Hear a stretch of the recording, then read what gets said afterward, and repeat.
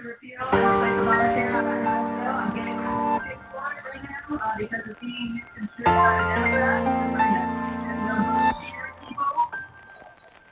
So there's a fair debate about Obamacare. I think it's up here on politics, but as we've been covering this week, Obamacare has raised the home to 91%.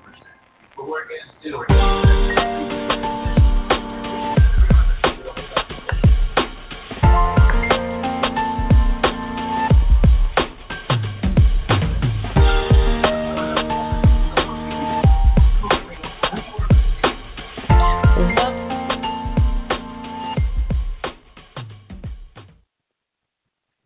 Welcome to Kara Live. Long time no speak. It's election season, so how could I remain silent? Apparently, some of you have missed me because I've received emails and calls on when I would ever do a Kara Live again. So here we go. Let's get the preliminary stuff out of the way. If you want to join the conversation, call 563-999-3627. Again, the call-in number is 563-999-3627. On Twitter, I'm Kara Live. For this conversation, use the hashtag Kara Live. Follow on Facebook and Instagram at Kara Live. So tonight we're talking politics, and my guest is Scott Lindsay. He's the senior advisor for the Tennessee Democratic Gubernatorial candidate Karl Dean. His Twitter handle is SB Lindsay, the 1. Again, his handle is S as in Sam, B as in boy, LINDSEY 1. So, okay, all right. So now that I got that stuff out of the way. So there's so much to unpack in this discussion. The midterms are heating up, and each candidate is making their closing argument. But as Tim O'Neill used to say, all politics is local. So let's start with the state of Tennessee, then national. So first, let's talk about Karl Dean. Well, thank you, Kara, for giving me this opportunity to speak to you and to be on your show and on your platform. Yes, I am here in Nashville, Tennessee, and I'm a senior advisor for Karl Dean for governor. Karl Dean was the former mayor of Nashville, two-term mayor of Nashville, and prior to that, he was the director of law for the Nashville city government. And prior to that, he was actually Nashville's or Davidson County's public defender. Here in Nashville, we have a metro form of government, so our city government and county government is merged. It's all one, and it's been that way since the 50s. And so Karl Dean is a moderate Democrat running for governor here in the state of Tennessee on a platform of Medicaid reform, actually allowing the state of Tennessee to receive Medicaid dollars, as Virginia has just done and a couple of other states have done, because we have a lot of hospital closures all throughout the rural parts of the state because people don't have insurance and cannot pay for the services that they receive at the hospital, and thus hospitals can't have reimbursement. They close. He's also running on a platform of investing more dollars into public education, as he did when he was mayor of Nashville, where he increased teachers' salaries significantly and increased the budget for Metro Nashville public schools by 37%. And he's also running on a platform of economic development. I don't know if you've been to Nashville or if any of your listeners have been to Nashville, but in the 14 years that I've lived here, Nashville has really drastically changed. We have tons of new industries coming here. We have condos and restaurants, and it's kind of become the it city of the South. Funny to me, this is funny to me, but to our tourism people, it's their cash cow. Nashville, for whatever reason, is the number one destination for bridal parties, bridal showers. As ladies are about to get married and want to take one last trip with their girlfriends, they come to Nashville, and it is the hottest thing going here. So we're running, and our opponent is a gentleman named Bill Lee, who has never run for public office in his life. He runs a heating and air conditioning company. He's never run for office ever, but he is a staunch Republican cut out of the Donald Trump mode and basically stating Donald Trump type things. I'm a businessman. I'm an outsider. I'm a conservative. Vote for me. And, you know, Tennessee historically has been a moderate state. Sometimes it tilts blue. Sometimes it tilts red. But since we haven't had a statewide win in quite some time, it tilts red. So you have a Democrat running for governor in a state that is tilting red, and it's been a struggle for us. It's been a challenge. But we think we're going to pull this off. So I heard a couple of things in there that I want to address. So number one, I didn't know that this guy had never ran for office before, but is he also running at like the national candidates with the I noticed that the Republican national candidates are using, you mentioned Medicare, so and insurance. Are they running? Is he running on I'm for pre-existing like the other candidates? I'm just trying to understand his total platform since this guy has never run before. What Bill Lee's platform on Medicaid expansion is, no, we're not going to have that. He's adopting the Washington, D.C. Republican Party talking points to the letter. As you know, really, when you take away Medicaid, really the buzzword for that is Obamacare. And as you know, and probably your listeners know, when President Obama was in office, the Republicans fought that health care for all tooth and nail. And so what they said was that it was a runaway program. You can't reel in this cost, and we need to have the private sector to come up with ways to give everybody good health care. And Bill Lee has adopted that position to the T. He has not strayed away from that as a talking point in his campaign. And the second part that I want to pull out is based on what you were saying about the state usually being moderate and then swinging red. What is the polling currently looking like, and what is voter turnout?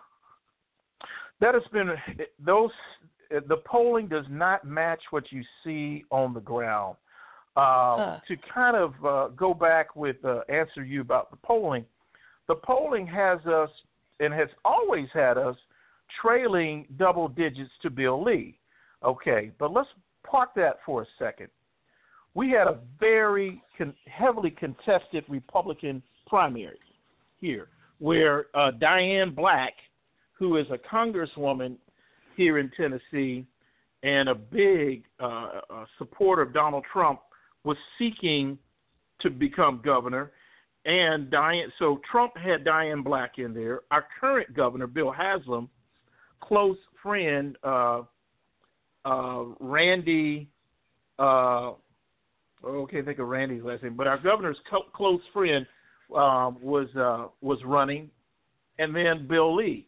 And so a couple of candidates cancel each other out, but in the midst of that, the Republican primary had 3 times as much participation as the Democratic primary, because the Democratic primary that Karl Dean was in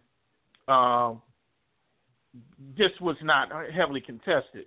So you had 3 times as many Republican ballots cast in the Diane Black, Randy Boyd, that was his name, Randy Boyd, and Bill Lee, and Beth Harwell, who's our Speaker of House. You had 4 powerhouse Republican candidates running, and they were running commercials all over the TV.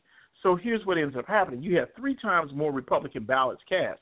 So when you start doing a sample for a poll, when you're starting to see how many people you need to sample for a poll, Well, quite naturally, you're oversampling Republicans because you're going on the most recent data of those who participated in the election.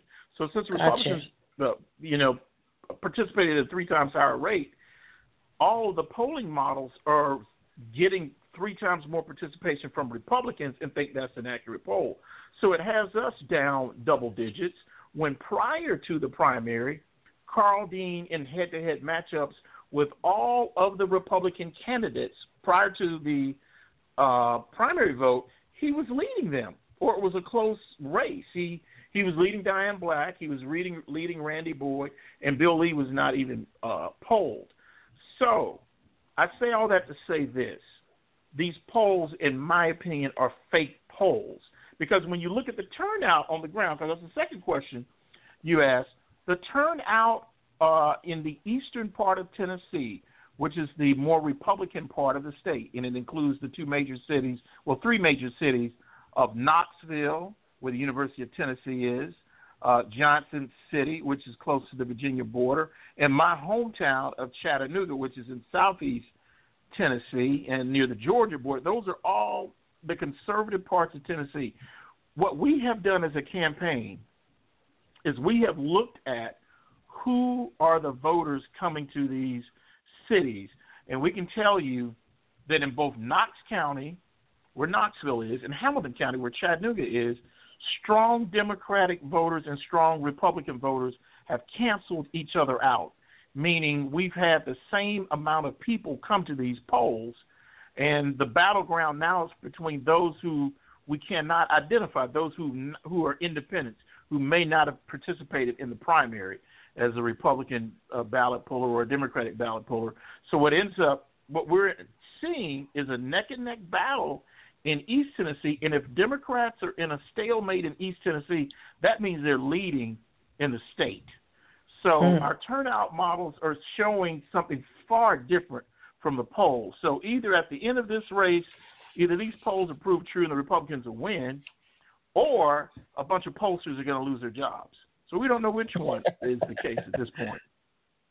That's interesting. And, I saw, going back to turnout, I know the Democrats as a whole nationally are motivated, the voter enthusiasm is up, even with young voters. And I saw a clip, I think it was yesterday, a day before yesterday, where the Parkland kids are, they have a bus, and they're taking, other young adults to the polls. They have some system that they're using with Twitter and something else, so they can effectively get those people out to vote. And I was just wondering, as you were talking about voter turnout and the polls being a little different, what does the young adult vote look like in Tennessee at this point? It is very interesting that you asked me that question right now, because I was looking in my Facebook today, and I see where Nashville has a lot of colleges in Nashville. We nickname ourselves the Athens of the South because we have so many colleges, and we have a lot of historically black colleges and universities, HBCUs. We have Tennessee State here. We have Meharry Medical College here. We have American Baptist College here, which is a college for those going into the ministry. And we have Fisk, which is a very old upper crust HBCU. I saw where tomorrow Fisk is sponsoring a bus just like what you just described, picking up students from Fisk and carrying them over to the main election commission to vote. Okay. What I was saying is that Fisk University is having a bus to take students over to the election commission to vote, just like what you described with the Parkland kids. So even my own fraternity, Kappa Alpha Psi, the Murfreesboro Alumni Chapter, they're doing something very novel. They're having a party bus to the polls, to make it fun, and they're having, I was like, I need to get on that party bus. I may find my way to the party bus tomorrow. So there's no telling what they're going to have on this party bus, but they're doing a party bus to the polls. So there are all sorts of initiatives here in the state of Tennessee to get young people to the polls. That's a pretty creative idea. I mean, at other states or other times they have, sold to the polls, people going right after church. But yeah, the party bus is definitely effective for a younger set to get them to the polls.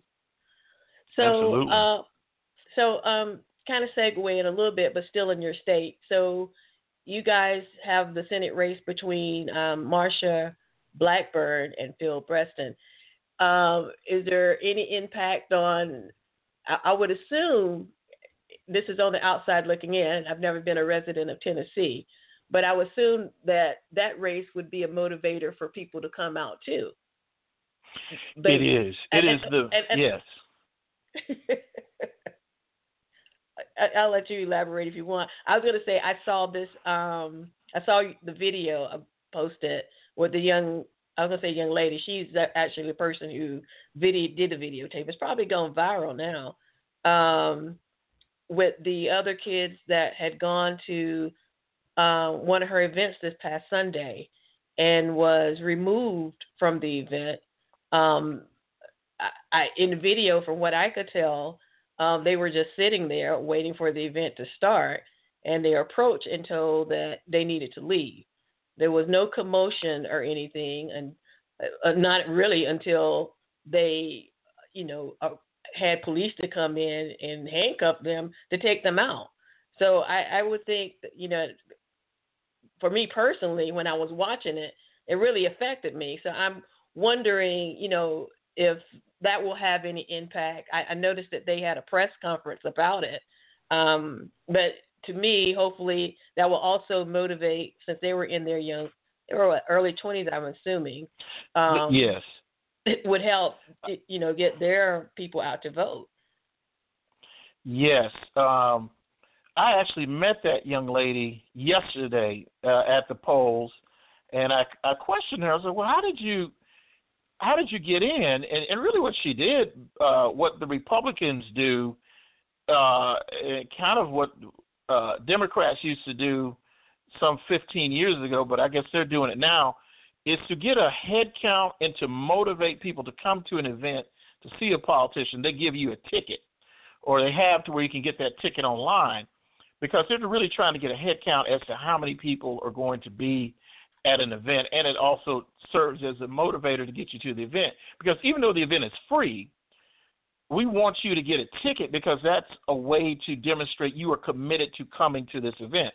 One of the challenges with any political campaign is to draw a crowd, because politicians still rank at the same level as used car salesmen. They're not very popular people. So, and that's in any party.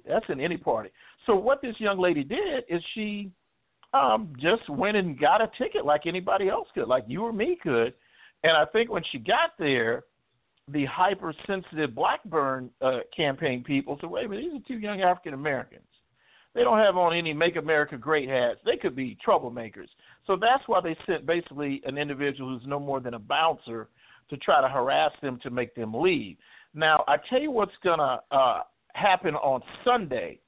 And I was just in some meetings in Chattanooga. I just got back from Chattanooga, and I'm back here home in Nashville. Donald J. Trump himself is coming on behalf of Marsha Blackburn to Chattanooga. And this is a sign that this race is very, very much in play. And right. So he's coming. And so there'll probably be a lot more of that situation, because I know for sure there'll be a lot of Chattanoogans that will come into the UT Chattanooga McKenzie Arena. It's right there on the UT Chattanooga campus to protest Trump. It's really not the best place for Trump to have this event, because you're having it on a college campus where people are more liberal thinking and more apt to protest. But setting that aside, you asked about the Blackburn and Bredesen race. Yes, it has been a absolute dogfight. They have, between Bredesen and Marsha Blackburn, they have bought up all of the commercial time on every TV show, on every channel. So when you cut on the TV, it's Marsha Blackburn with negative ads, followed by Bredesen with a negative ad, and it's on every single channel all the time. It's unreal, the intensity level. And then here's what's happening to Bredesen's campaign. because we saw a poll recently that said Bredesen was up 1, and then now there's some polls over in the paper yesterday saying he was down 5, but then again there's oversampling of Republicans. What has happened with the Bredesen campaign is all of his ads are geared towards, I will partner with Trump, or I actually sent National Guard people to the border. It's almost like he's trying to be a Republican.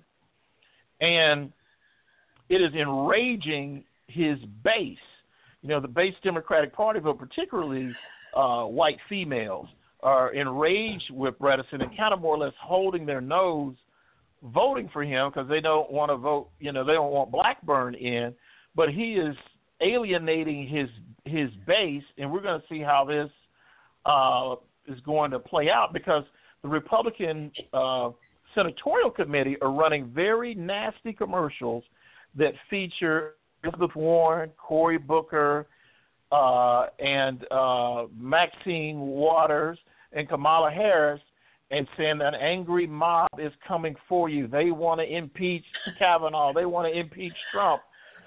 Phil Bredesen, and they want Phil Bredesen to join this angry mob.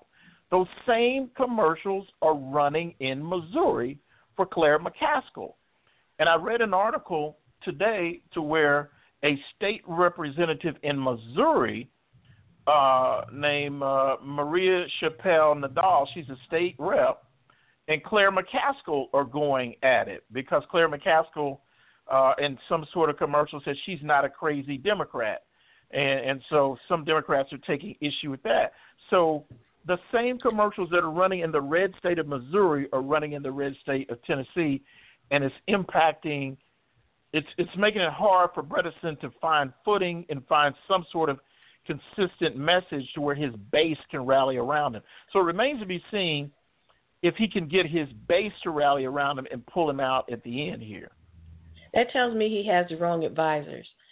And I say that because now that I'm looking at Stacey Abrams and Andrew Gillum, Beto O'Rourke, and they're confronting that kind of stuff head on versus trying to be more center and being, trying to accommodate the what they think is the independents or the Republicans that they think that they can sway over. I saw a clip with Stacey Abrams was asked about her stance on gun rights. I assume that the question was targeted at her because they just thought that she was going to dance in the center. And she said basically, she's for gun. Her dad owns guns. She shot a gun before. But then, she outlined why she thought that some guns that it needs to be regulated. So even in the same with Andrew Gillum, I mean, he didn't hide away from the race card. He targeted, he went for it and for it head on, addressing the issue. So basically, I'm just saying that sounds like Bredesen needs to take a chapter from either one of those particular candidates and try to figure out how to finesse his voters in Tennessee. I totally agree with you. And I think where the gravy is for Democrats, and all Democrats should understand this if they're going to run statewide races, and hopefully we'll be successful with the strategy we've used. When you look at the electorate of people who have come to the polls, for one thing we know for sure, they are either going to be male or they're going to be female. There's no other thing. They're going to be either male or female. So what you have to understand is this. In 2018 politics, the majority of people who vote are female. And we have a group within our campaign called Core 54, and it's headed up by Ann Davis, who is Karl Dean's wife. And what it is, it's our specific voter outreach to women. Now, getting back to Bredesen, what I would have done if I was advising the Bredesen campaign, I would say what you have to focus on, where the Democrats are going to win this election, is really with women, and it's twofold. getting African American women out because they've become the most dependable voters within the Democratic Party, getting African American women voters out, and figuring out the messaging around white females. Because as you may know, Kara, white females at the end of the election, they supported Donald Trump. Right. They didn't support Hillary Clinton. Donald Trump won the white female vote, and I've always said this, and it kind of hurts me to say it because I'm a big Hillary Clinton fan. White females just didn't like her. They don't like Hillary. And they've not liked Hillary for a long time because there's a disconnect between white females and Hillary Clinton. If you talk to a white female about Hillary Clinton, they either love her or they hate her. And I'm talking about some Democrats. So Trump won that. Stick a pin in Hillary Clinton because I was going to get to her. Yeah, okay, we'll get back to Hillary. But my thing back to the Bredesen campaign, what they should have been doing is seeing what does our messaging do for white females. Because if you get black females in your column and you get a significant majority of white females, that I wouldn't care about what the men do, because that, at the end of the day, is going to carry you over the finish line. When you look at all of the stuff with Barack Obama and his victories in every state that he won, at the end of the day, it was the female vote that carried him over. It was the female vote that helped him clobber Romney in Florida. You think, well, how did a black man beat, Mitt Romney in Florida? It was a female vote. It was a female vote. And Michelle Obama was a big part of that. I mean, Alabama is another example. With absolutely. It's funny you say that because I'm heading to Georgia this weekend, and it's a black female group, Higher Heights, and we're supporting, of course, Stacey Abrams and Lucy Macbeth. So you're right, and there's black women from around the country that'll be there to support her. So absolutely. So you're right. I absolutely. couldn't say right enough.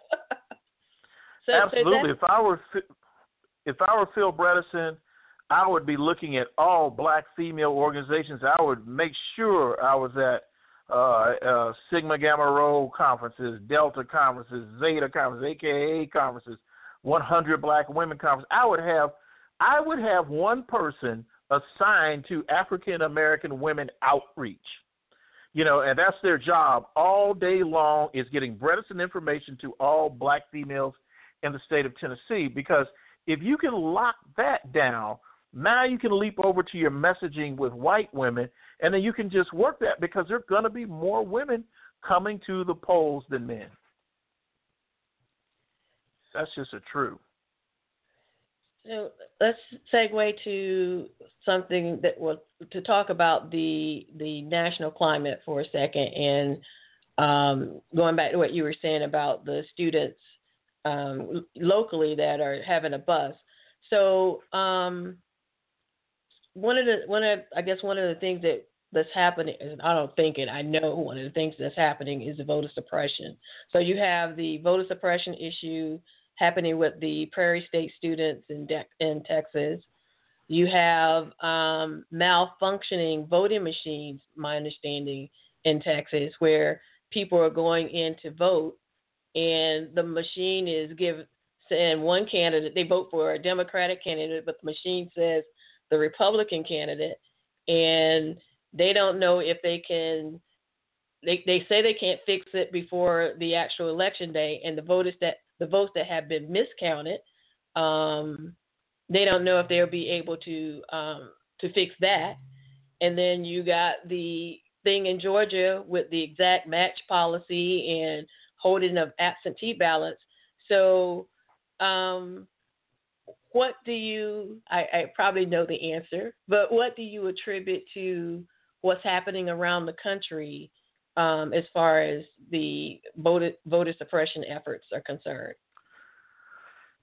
My overriding thought about that is this.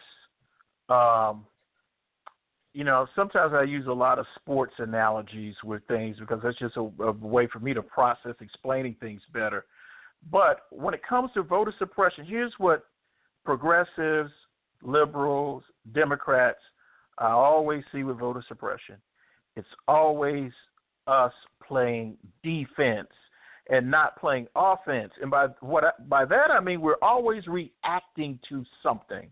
We're always react as if we are surprised. Oh my God, the ballots are not right. Oh my God, they're not letting people who are registered actually vote. Oh my God, I can't believe that dastardly Republicans would do this. Stop being naive. Voter suppression has been going on since the time when women could vote and when African Americans could vote. That has been going on. So what you really need to be is more proactive. And by that I mean every campaign, every party, every state party needs to have a voter suppression team. And they need to be meeting year-round. And they need to be talking about the new ways of suppressing the vote and what is the workflow to get out of that. And they need to get in front of the media before this happens. And they need to say, our voter suppression team has been formed. There have not been any incidents at this time, but we're wanting to make the public aware of the following. And we're going to be meeting with election commissions across the state, and we're going to be discussing the following. You need to do that head on, aggressively, because all voter suppression tactics that are done in the heat of the campaign to sneak the voter suppression by. Okay? And so you need to head that off. You need to head that off and be aggressive. And Democrats just have not been able to do that. The National Democratic Party, as it is a year-round party and it raises money year-round and has different departments, it needs to have a voter suppression department engaged year-round to come to different state parties and advise them on the new tactics, on the new things. And to kind of wrap up this conversation, I'll give you an example. There's a gentleman in Montgomery, Alabama. His name is Morris Dees. And Morris Dees is head of the Southern Poverty law firm. And all Morris Dees has done his entire career, and has turned it into a nonprofit, is analyze, research, and study new tactics of racism and Ku Klux Klan movements in the United States. And Morris Dees is thinking about that all the time. That's why I send Morris Dees $100 to $200 a year, because what he's doing, he's thinking about how to stop the Klan year round. And doggone it, Morris Dees by himself has almost beat the Klan back into not existing. Now they've kind of come back out with Trump, but he bankrupts them. So now let me go back to the Democratic Party conversation. You need to have a team, a law firm or a team thinking about voter suppression every day of the year, and so you're not surprised by what you see, and you can stop it before it happens. That's a great idea. And the unfortunate part is I don't think the DNC has thought about that. No, they haven't. That's why I'm frustrated with them, because we know voter suppression in these hot races is going to happen, because the linchpin of the Democratic Party's strategy when we get into get out the vote, and you would be familiar with that. I don't know if all your listeners would be, but, there's that period of time, we're in it right now, to where you're not persuading voters. You're not saying, hey, Sally, vote for me. I can do A, B, C, D. You're not talking about that. You're only talking to your base to get your base to come to vote. So while Democrats are thinking about get out the vote, Republicans are thinking about how to suppress the vote. Yeah, because they've also figured out, which is one of the reasons that everyone needs to get out to vote, because you still have the obstacle in many districts of the gerrymandering that they did. So the vote is so somewhat in their favor, but you can overcome that if folks just go out to vote, which is unfortunate. Absolutely. That you have to think that way. But yeah, you're right. I mean, that's another form of suppressing the vote. Absolutely. And it's a strategy. Republicans, whereas we Democrats or progressive folks are surprised and appalled that these dastardly Republicans would do this to us, and we're having to get over the shock. It's almost kind of like if you were arguing with someone and they just hauled off and slapped you in the face, and you didn't expect them to slap you in the face. You're like, oh, my God, I'm shocked. That's so wrong. They slapped me in the face. That's what the Republicans do with this suppression. They slap you in the face, whereas you need to be thinking about, you know what, this person would probably slap me in the face. I'm going to slap them in the face first before they even do that. You have to have that kind of mentality when it comes to protecting the vote, because the Republicans, part of their strategy always is to suppress the vote. That's part of their strategy. So let me give out the call number again. If anyone has any questions or any comments, feel free to call at 563-999-3627. Again, the number is 563-999-3627. So going back to what you were saying about the numbers and the polls in Tennessee. So I want to bring that to the national level for the midterms. So it's my understanding that Trump's base is about 30%. And I'm not sure if he's drawing any new supporters. I mean, my guess would be that it's still just a 30%. That he's alienated women, Jews in the last week with the nationalist statement, Muslims. He's insulted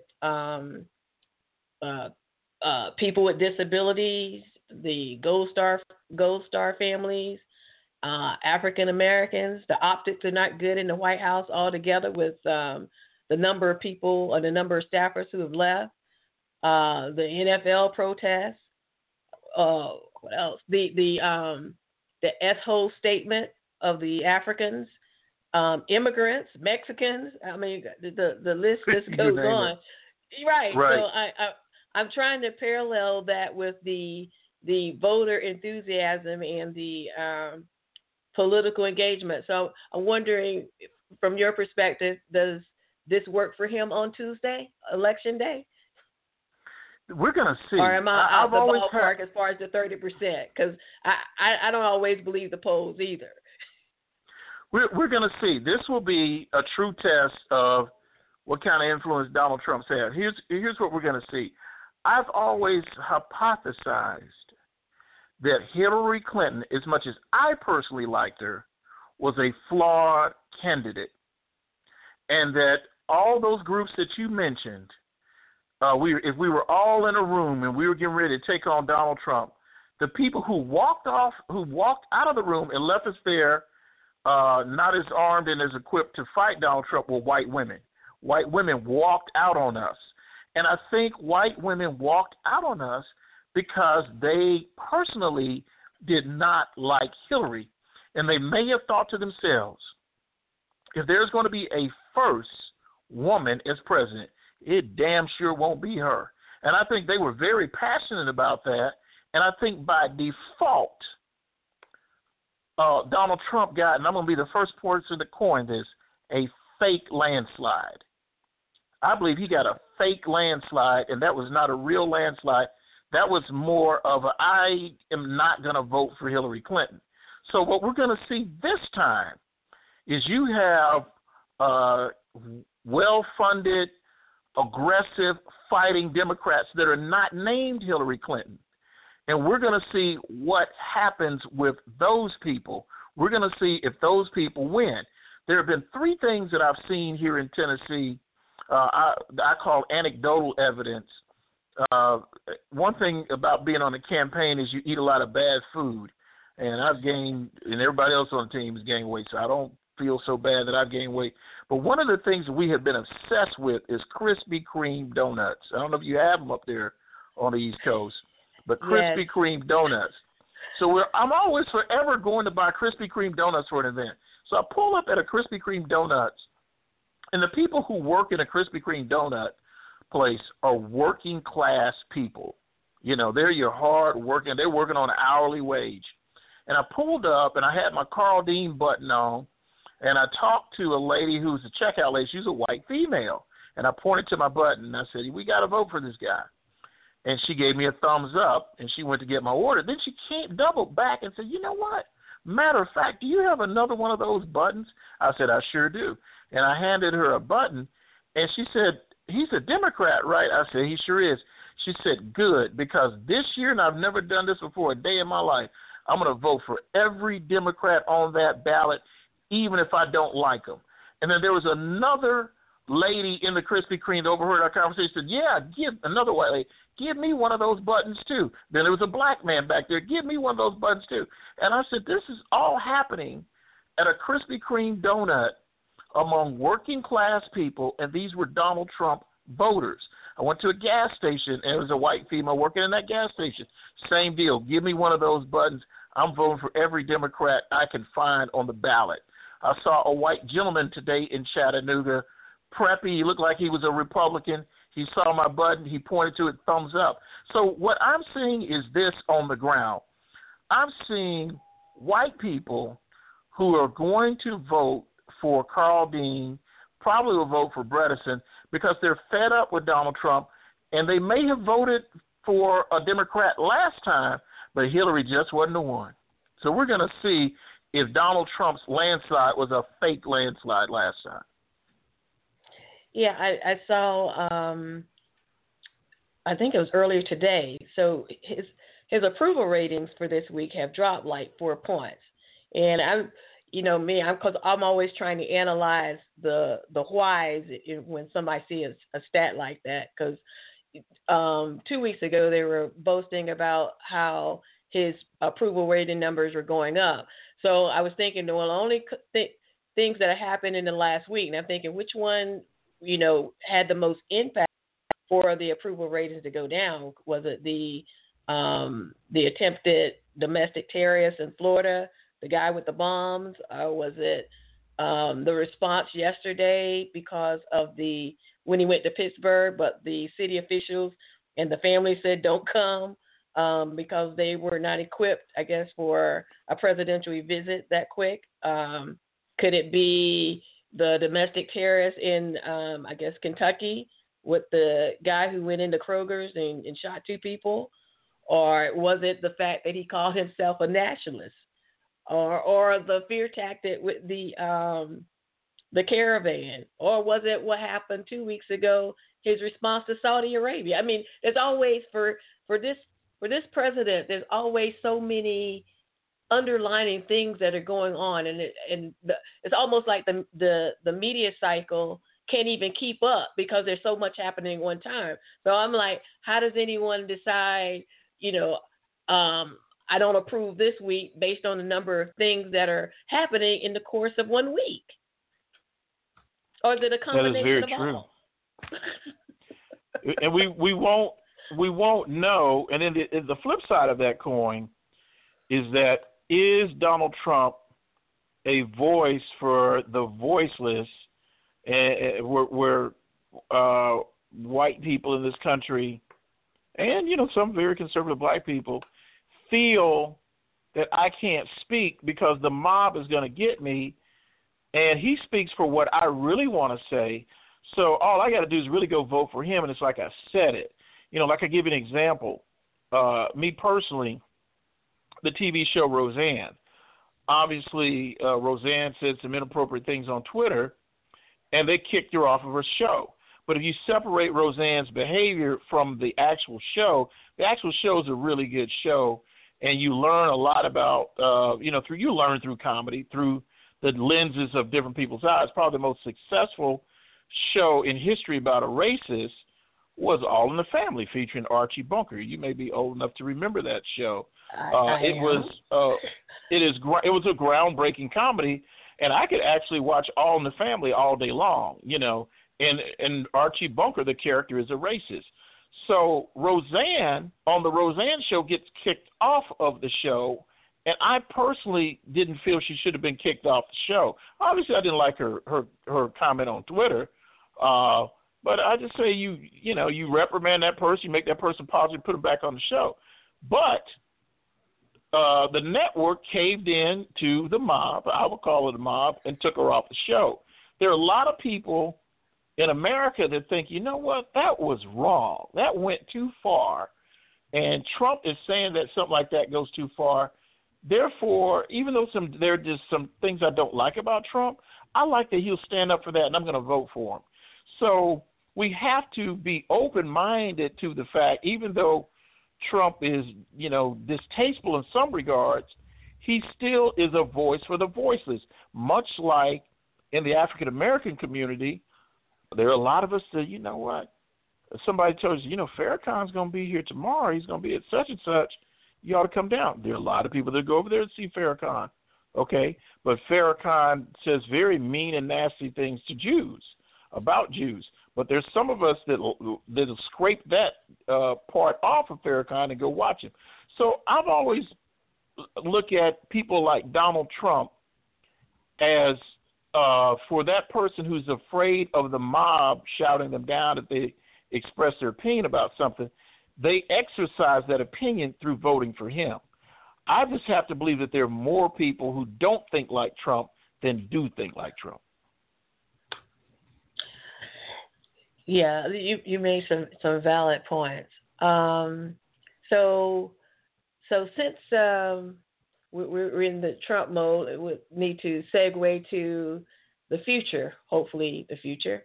So going back to Hillary Clinton. So let me play. I have a clip of.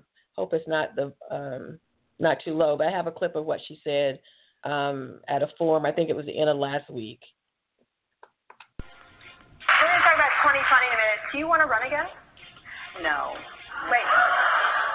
No. That was a pause. Well, I'd like to be president. Okay. So, I know, like you just said earlier, you personally like Hillary Clinton. I remember in 2007, we had a conversation on Carol Live. You were a Clinton supporter, and I was an Obama supporter. How do you feel about the possibilities of her running again? I think because Hillary Clinton has been in the public eye so much. I mean, we're going on, I guess, almost 30 years she's been in the public eye. Has it been that long? We're approaching 30 years.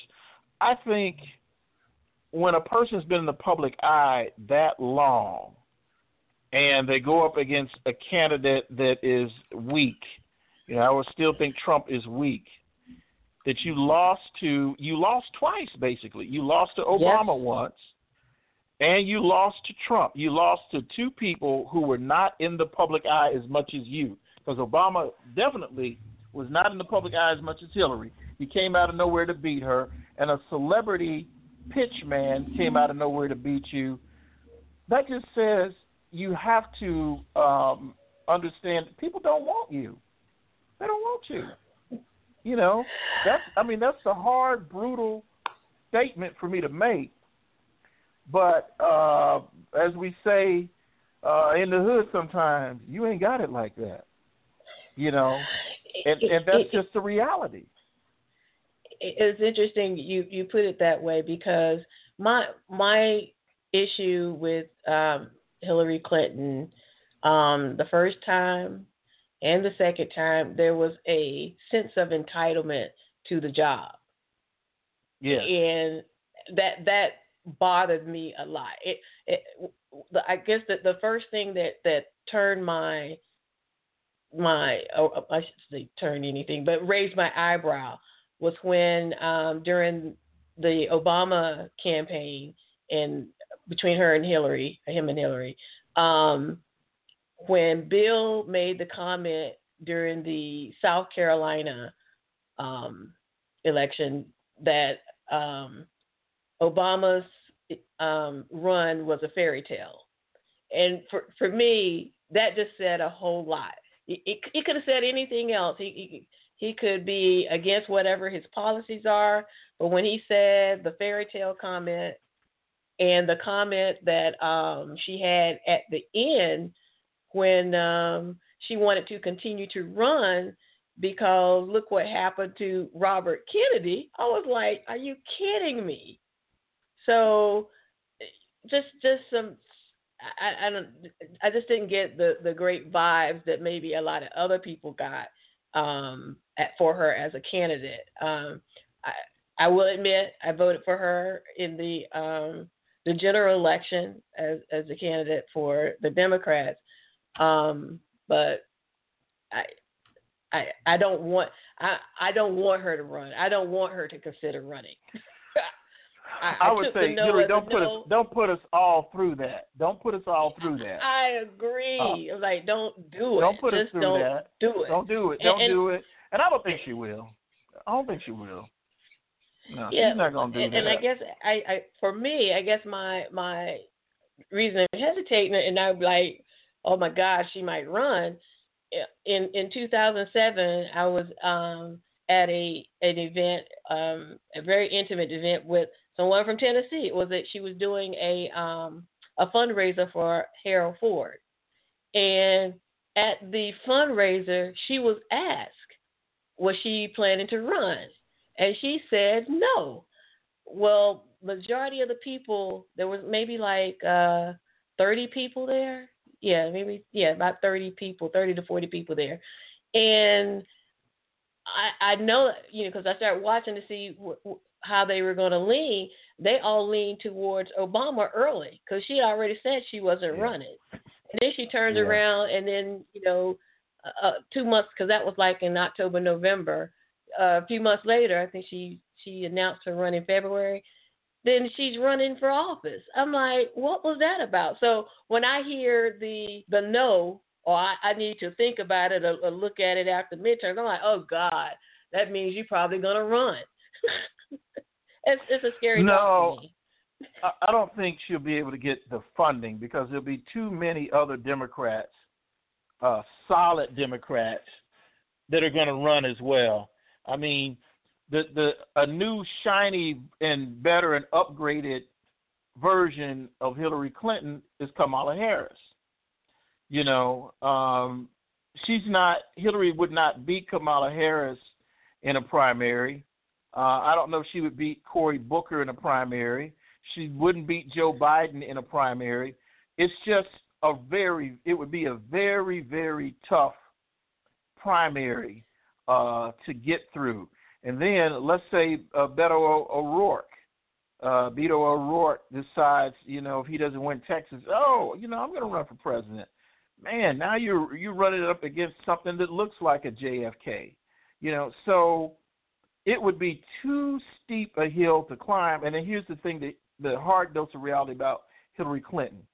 You were the favorite, a heavy favorite in 2 presidential races, and you went 0-2, and you were the favorite. Nobody's going to invest money in your campaign because they're like, you were the favorite, and we invested in you twice, and you couldn't get it done. We're not doing that a third time. So with that said, who are your top 3 as of October 31st, 2018? Because I know that can change. Yeah, that can change. I'm going to say I would have to put in there at number 1 until he says no, Joe Biden. I'd have to put Joe Biden at number 1. Number 2, I would have to put Kamala Harris because there's just so much buzz around her. 3, I'd have to put in there Elizabeth Warren. And I'd have to put her in there. But doggone, I tell you who could be a surprise candidate, and it would tick the people of Florida off or either would excite them. If Andrew Gillum really, really knocks them dead in Florida, that means he's won Florida.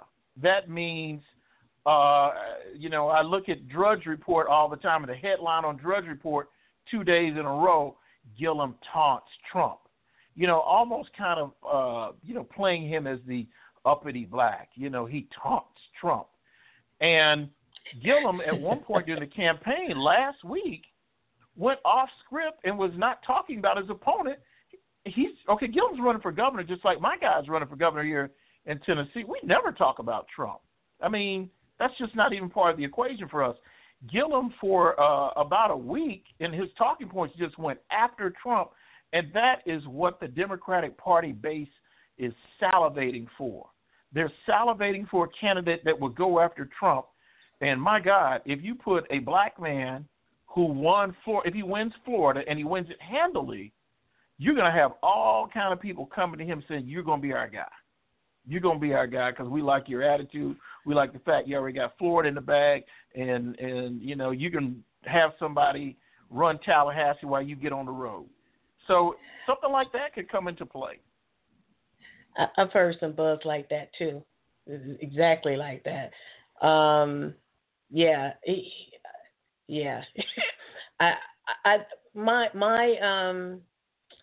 I agree with your number one, because I think Biden would be a great candidate. You know, I've been pushing for Joe Kennedy III, but I haven't heard any buzz about him. I did hear somebody said, and I hadn't been paying attention. I do follow him on Twitter, but apparently he's been making the rounds around the country, and he's been in Texas with Beto O'Rourke. I don't know where else he's gone, but I can't remember what the other states are. But I know he's been making the rounds. But and maybe that's a good thing that he's low key, because if he's planning to run, then you don't have all the conspiracy theory stuff to start. Mm-hmm. But I think he would be a great candidate. Harris and who was the other person you named? Elizabeth Warren. Yeah, Elizabeth Warren. I can't warm up to those two ladies for some reason. I'm not a sampling of the country, but just me personally. I know my mother likes Warren, so apparently she has an appeal to I guess a cross section of people. I don't know who my next person would be. I like Beto O'Rourke. I like Andrew Gillum.